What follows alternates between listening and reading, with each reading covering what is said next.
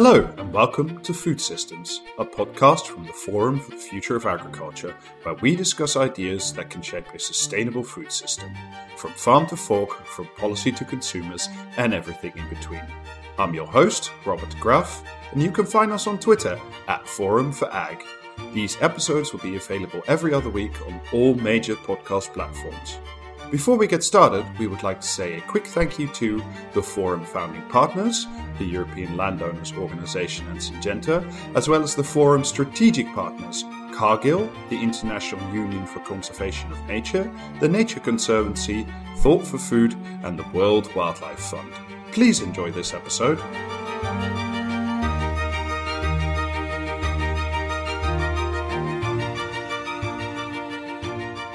Hello and welcome back to another episode of Food Systems. Today we're going to be talking about the fertilizer industry with Jacob Hansen. He is the Director General for Fertilizers Europe. Jacob, thank you so much for joining Food Systems today. Well, it's a pleasure to be here, Robert. Let's go straight into some, I think, very current events. While we don't know any of the outcomes at the moment, can you already see any of the results of the tension currently between Western powers on the one side and Ukraine and Russia in terms of fertilizer prices and the supply chain? It's a very big question, and it's going on as we speak here now, Robert. So I think it's a bit too early to say what are the real consequences. What I do want to say, though, is the European fertilizer industry is part of European society. So if our leaders decide on sanctions, we will support and accept them. But decisions and sanctions have consequences, so the politicians will also have afterwards to deal with whatever comes out of it. And I put it this way because obviously Russia is a very big gas supplier to the European society, and we all saw Medvedev's tweet here earlier today that he is going to make sure that gas prices go up, and this is something then we as a society will have to live with. Are you currently confident that there will be a pickup mechanism? Is it even possible for Europe to replace gas from Russia if it becomes very expensive indeed? Listen, this is a little bit over my pay grade. I think this is really geopolitical discussions on such a high level that I don't feel it's for me to express any view on that. I'm just saying, from us, we are a very gas-dependent industry. Gas is the main raw material for us. So obviously anything that has to do with gas is of key importance to us, and we need also solutions for us to continue our fertilizer production. Okay, so let's move off Russia, but let's stick with the issue of gas prices, because gas and electricity, even before the current situation, have gotten vastly more expensive, certainly in the last year. It was roughly stable until about 2021, but last year it saw great increases. Can you describe the impact on these rises in electricity and gas on the fertilizer industry? Well, the impact, Robert, is huge. What you have to understand is that fundamentally, fertilizer is energy, and also food is energy. So whenever you touch energy prices, you're going to have a huge impact in the agri-food sector. So that's one way of expressing it. In terms of numbers, gas prices have gone up with more than 500% since last summer, and since gas is 80-90% of our variable cost in our industry, the impact, of course, has been huge. Now, we saw a recent spike in December where gas really went far beyond even the 500% that you said. Can you describe maybe to our listeners, do you know where does this spike come from? Has this ramp up in the last year come from? I am not I'm following the gas market, but I'm not a gas trader specialist. So I think more generally we have come out of a COVID crisis, and suddenly demand has picked up. So this is one of the factors. And the other factor, which has been discussed at length in the media, is also that the storage, or the gas storage in Europe, was not filled last summer, and therefore, approaching winter, the shortage of storage have also created pressure to increase the prices. In terms of price rises, we're not just talking about the price of gas. There's also been a sharp spike last year in the cost of carbon credits as part of the EU emission trading system, the ETS, from a relatively stable €25 per unit to a current price well over 85. What is the impact of that? It will have to have an impact because to produce the main ingredients for fertilizers, which is ammonia.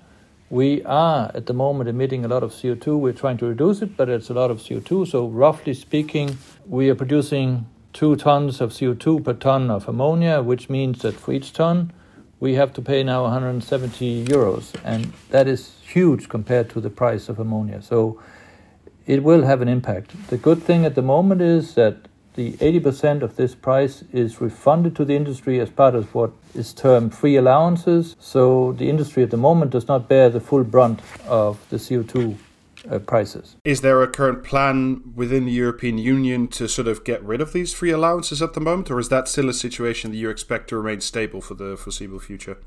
No, unfortunately, this is one of the big concerns we have, and one of the things where we're trying to shout up politicians, members of parliament, the Commission, member states, to say, as part of the proposal on the carbon border adjustment mechanism, the Commission has proposed that these free allowances will gradually be reduced, and this is going to have a lot of consequences, at least on 2 fronts. But one of them is for the whole, what I call the value chain, the price that we have to demand from farmers, because if the production gets more expensive, longer term, the product you sell will also have to get more expensive. And secondly, it also means that we will not be competitive on the export market. And that's, for an industry like the fertilizer industry, it's critical, because we are a seasonal industry. So, we use a lot of fertilizer in the spring in Europe, but not so much in the summer, where it goes to the southern hemisphere. And therefore, we need to be available to get onto the export markets. But if we have to pay full carbon costs and our competitors do not pay anything, and they don't, then it's going to be very, very difficult for us. I think some of your critics would say, well, that while that may be certainly difficult for the industry, this is the price we must pay, because somehow we must get our CO2 emissions, our carbon emissions, seriously down. How would you sort of balance those two then, a good fertilizer industry with a legitimate need to reduce carbon emissions? Well, I think one of the steps is the carbon border adjustment mechanism that has been proposed. I think it's the right way to go.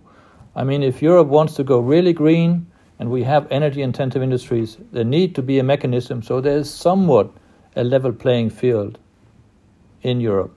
And this also explains or illustrates that we will be changing, we are transforming, things are happening. What we want to make sure is that we can still be part of a global economy while that happens. And this is why we need to maintain free allowances, partly because we need to continue to export to be part of a global economy, and also because our agricultural sector, our farmers also need to be part of this global economy, so they cannot just have higher cost put on them if they have to then later compete with cereal producers or other producers around the globe. So it's a balance. We know we have to go, and we are going, but we want to make sure that we can go step by step so that we don't create impossible situations for us to deal with. I want to come back to the carbon border adjustment mechanism in a moment, but I want to stick first with the issue that we were just discussing about price. And you said already, with prices this high, some of it will have to be passed on to your consumers, which is the farming industry. What kind of impact do you expect that these elevations in gas and electricity will have for farmers in the coming growing season, even in 2022? Well, the farmers will have seen much higher fertilizer prices. I mean, we can see on the statistics that they've gone up by sort of 250%, so it is significant. The good thing for farmers is that the prices of crops have also gone up significantly. So I think in terms of farm profit, there's about a balance in this. So that's a good thing. And it comes back to what I started out saying, Robert, that basically food is energy, fertilizer is energy. So if we are seeing that crops are going up because energy is going up. I mean, in this sense, it is linked. So farmers will see effect in this, and one of the things we have as an industry, we have to work with the farmers to try to diminish the impact. And one of the ways would be to work closer with farmers in order to make sure that we use the fertilizer better. We need to increase the nitrogen use efficiency. We need to do better management and what we call balanced. We can not only talk about nitrogen, but also phosphate and potassium to make sure that we get the optimal growth in biomass per unit of fertilizer used. Let's stick with that topic then for a moment. If you look at the current farming industry in Europe, do you think there are still big gains to make in this optimization of use, or has Europe already gotten significantly better at this? Where are the gains to be made? No, but I mean, we have gotten significantly better. You can look at statistics and see that the nitrogen use efficiency have gone up, but we can still improve. So there is still a lot of room for improvement in the use of fertilizers. So I think this is the next step we have to take, and this is something, we can still do more precision farming. We can do much better analysis of soil and compare it to the crop and what is the need of the crop in order to grow in the optimal way. We can do better. There's no doubt. Do you think also that the farming industry is ready for these improvements? Do they have the skills and then the technologies needed to make these improvements? I think this is something we have to do as an agri-food sector, or yes, I actually think it's an agri-food sector. I think the farmers are willing, especially young farmers are absolutely willing. As an industry, we have to supply tools to make sure it's better. They have to talk to their advisors. We basically need to put more knowledge into farming, that's clear. What I then also am missing is a bit on the food chain side. We need this to be recognized, that the farmers are doing an effort, and we need somehow to see that they also get a reward in the marketplace for doing a better effort with fertilizers. I mean, certainly part of that better effort, at least if you're talking from a European Union perspective, has been, for example, the Farm to Fork initiative, part of which has at least a stated goal of reducing fertilizer use. Is that, do you think, an achievable goal? I heard some very senior people in the European Commission call the targets here for fertilizers aspirational, as a way, this is where they would like to go. And I think, Robert, it's very important to underline that the targets is about reducing losses. We want to make sure that the fertilizer we apply is actually being taken up by the plant and being put in front of on our dinner tables. So it is the losses to the environment, first of all, that EU wants to reduce. And then they expect also that if we reduce losses, there will also be some reduction in use. And, that's fairly logical. Whether we can achieve that target, I don't know. It's an aspirational target. But I'm coming back to what I said before. We need to do better in terms of fertilization. That's where I agree with the Commission, and this is the way we'll be going. Something that's often touted as an alternative to mineral fertilizers is certainly the organic fertilizers or a reuse of animal waste and other byproducts to fertilize instead of with the mineral fertilizers and partly reduce this request for so much energy. Do you think that technology and those inflows are currently capable of sort of plugging the gap between minimal fertilizers while maintaining yields? Clearly not. I mean, you can look at the statistics and you can see there's not enough organic fertilizer to supply what we need. I think a lot of the discussion about organic fertilizer is that in areas where they have too much, they would like to transfer it to somewhere else to sort of bring more harmonious agriculture into practice. But if you don't start at looking at where do we have the livestock sector, where do they have too much organic fertilizers, but we look at we're growing plants. We're trying to create optimal conditions for the plant to develop biomass. Then we are in a different situation. This is where I talk about let's increase the efficiency. The efficiency will always include also the organic fertilizer because that has to be included as well. But as you know, organic fertilizer typically does not have the right balance of nutrients reflected in the need the plant has if it has to grow optimally. So you always will need anyway to compensate with mineral fertilizers to bring this optimal growth. And I think this is one area where you can do much better. Obviously, Robert, to make it very simple, manure has relatively too much phosphate compared to nitrogen. So if you want to have an optimal plant growth, you have to balance that with mineral fertilizers. And then before we talk about potassium, before we talk about micronutrients, and all the other elements. But this is where I think we can become much better. Is that not simply a price or a trade we should be willing to make, to say, well, we may have less optimum plant growth, yes, but on the other side, we've taken out a significant chunk of CO2 emissions from the mineral fertilizer industry? Is that not a trade that maybe we should be willing to engage more or have more of a discussion about?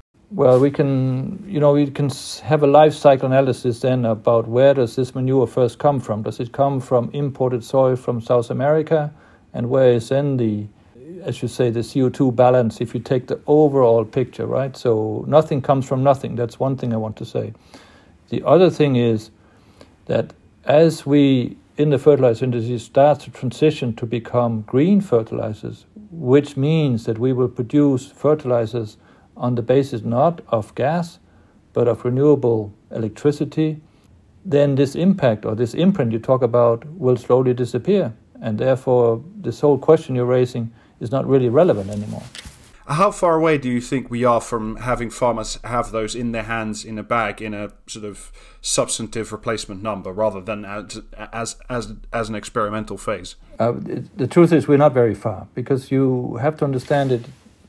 We have the first plants opening now this year with this, but it's on a small scale because we need to.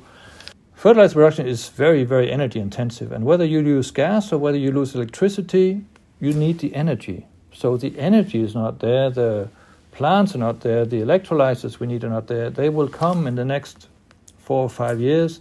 In 2030, we will not be very far, but we will get there by 2050. And one of the things, if we want to speed up this development, is to make sure that there are, first of all, an expansion of renewable electricity, because that is the first thing we need more than anything else. We need also to find a way to balance this across Europe, because somehow it's easier to have windmills if you are on the coast. If you are in Central and Eastern Europe, they're not the same kind of wind, so there need to be a way where they can participate as well. And so we need also electricity, we need support. But the last thing I also want to say is we need the food chain again, to come back to this. It's not just about the fertilizer industry farmers, it's also the food chain, because we need the retailers to start to reward farmers for using green fertilizers, which will be more expensive and therefore they need a higher return. So, we start with us, probably, but ultimately we need to ask the retailers and the consumers, you need to be part of this as well.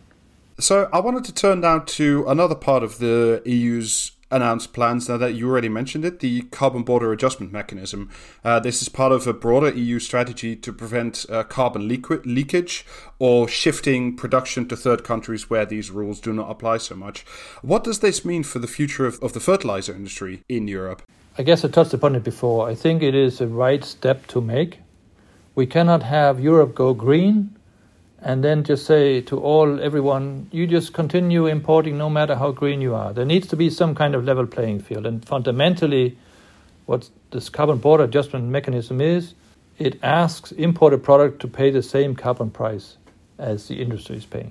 Exactly the same. So it's leveling the playing field.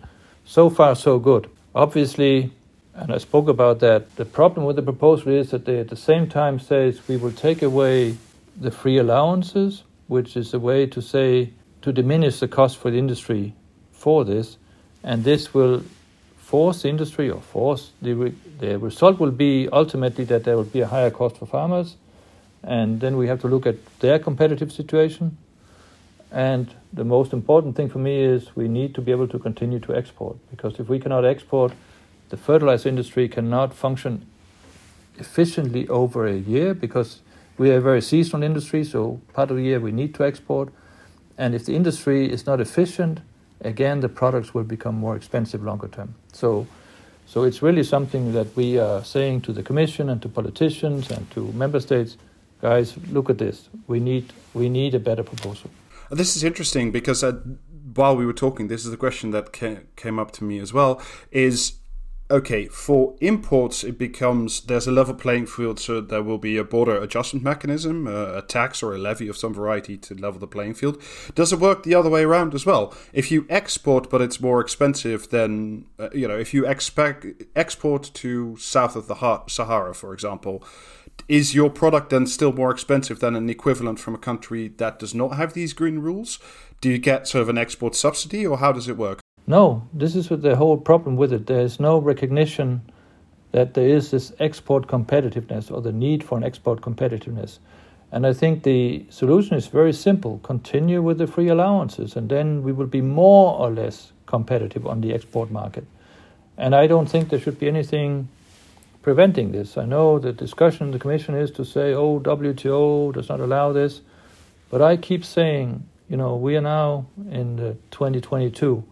If WTO wants to continue to have a relevance in setting up rules for global trade, it needs to move with the times. There needs to be space for also incorporating environmental and climate efforts. Otherwise, the whole system will fall apart anyway.